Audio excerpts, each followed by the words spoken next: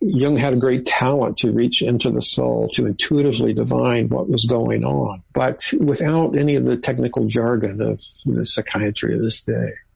It's much like a shaman who's attuning to his patient or her patient, doing a kind of mind meld intuitively, and through the loving presence and great care that's communicated.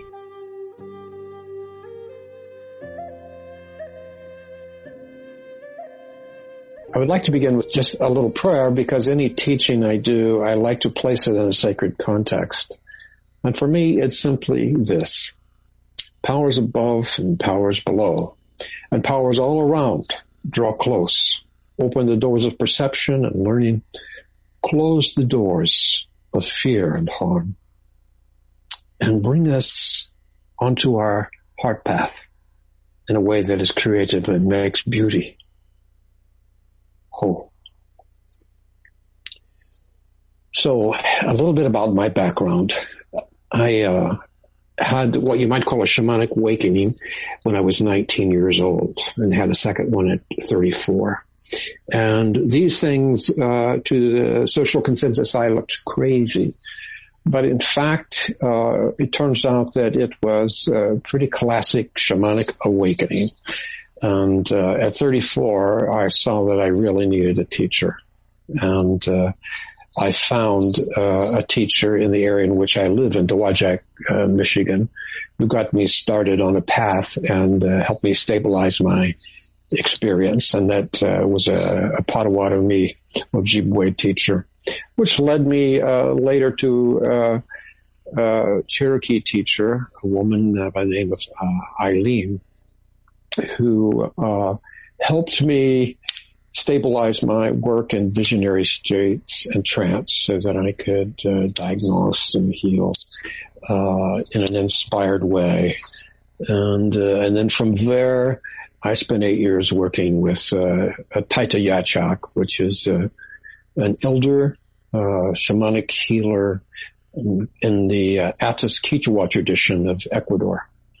And in all three of these traditions, the heart path was a major component of the shamanic system, so that one is living one's own calling through the heart and living in attunement with the Great Spirit or the ultimate reality, as well as within the world around one. And by living from the heart, you find your way in life. A lot of my teaching there was to learn how to actually listen inside in the middle of my body and see how I was being directed, how I was being invited onto a certain path and not onto another.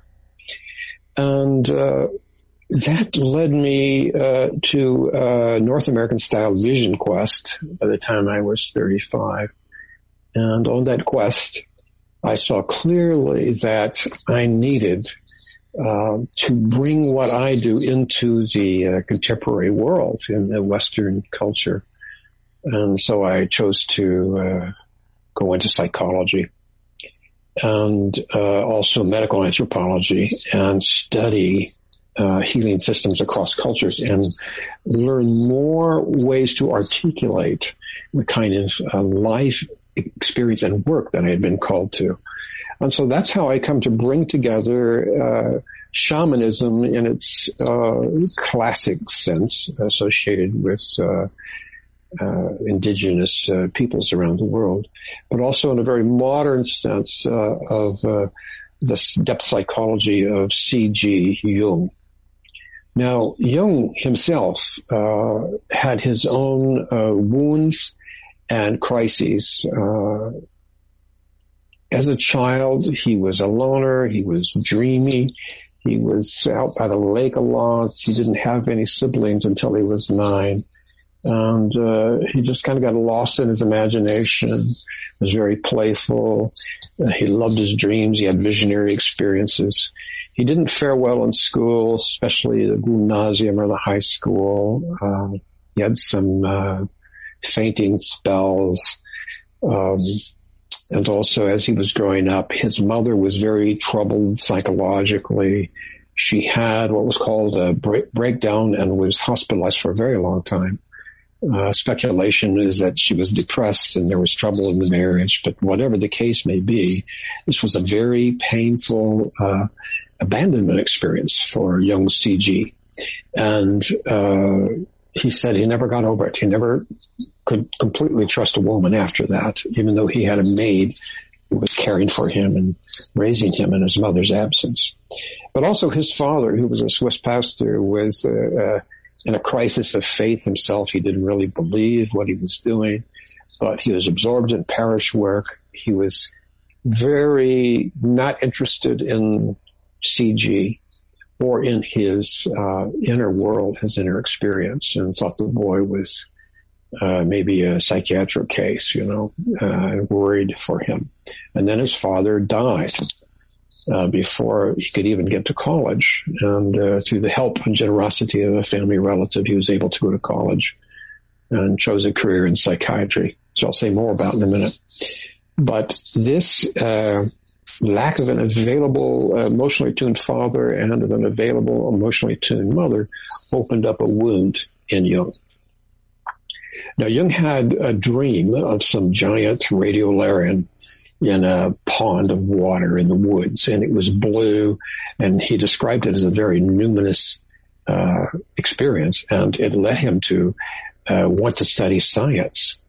That became the pathway into studying medicine, and then he specialized in psychiatry because he wanted to know what went on in the inner life, the inner worlds of these hospitalized psychiatric patients. So he did a post-doctoral apprenticeship under Eugen Bleuler at the Asylum Bergetzli in Zurich.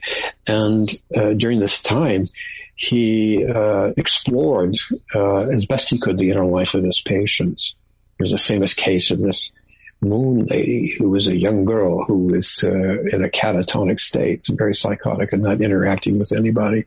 And Jung hung out with her for days and days and didn't ask anything of her, just kept her company.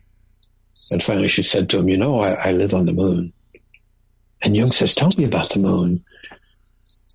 And the young lady began to tell her that she lived in a tower on the moon, and she was like a protector, and down below were the women and children who were hiding from the demon lover. And she went on to tell Jung that she had been sexually abused by her brother and brother's friends, and since that point she had withdrawn from Earth and took up her abode on the moon, where she could protect other women and children from such monsters. This was the sense of it. And Jung just listened with great interest and empathy.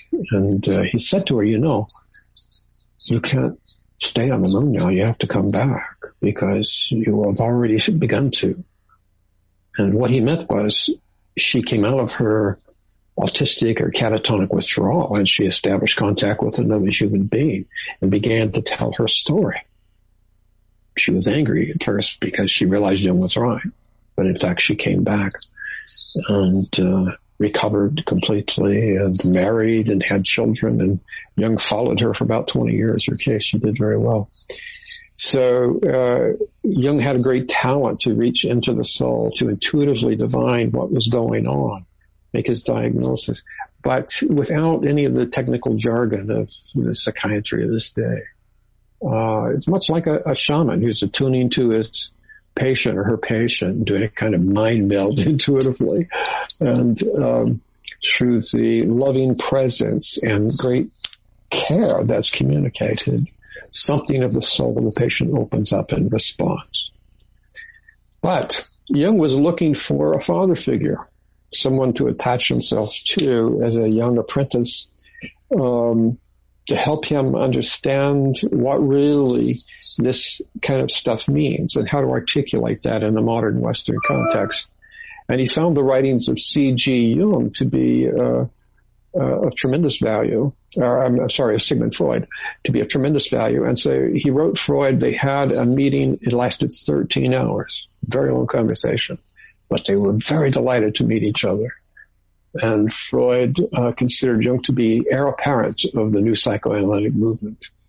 And that went on well for 2 or 3 years, but Jung began writing and publishing his own psychology and having disagreements with Freud, particularly around the sexual basis of things. And it finally came down to a very painful break between Freud and Jung, where Freud felt Jung was a heretic and was doing harm to his cause. And Jung ended up blacklisted from the depth psychological movement of his time, and certainly from psychoanalysis. And he quit his job at the University of Zurich, and he began falling apart. And this is when his crisis came. It was a kind of creative psychosis, you might say, but at the time it was as if he had lost everything. He didn't know who he was or what his psychology was. He knew Freud's very well, but what was his own psychology? And he wanted to know what myth he was living by. I mean, what's his story, that is his destiny? And so Jung decided there was nobody around to help him, so he would just initiate himself. And so he did something like a regular shamanic journey where he closed his eyes, he let himself drop down deep, as if we're going thousands of feet deep into the underworld. And he would land in a forest or land on hot sand and start running across the dunes until he got to the Rocky Mountains and found hermits there, and he would meet and have conversations and learn things. And he met many, many numinous creatures there in his quest to find his own soul and his own sense of purpose. And one of the most important figures was a figure called Philemon, who was a Gnostic, wise old man with the wings of a kingfisher and horns on his head. And Jung did paintings of this figure, which were amazing. But they had conversations.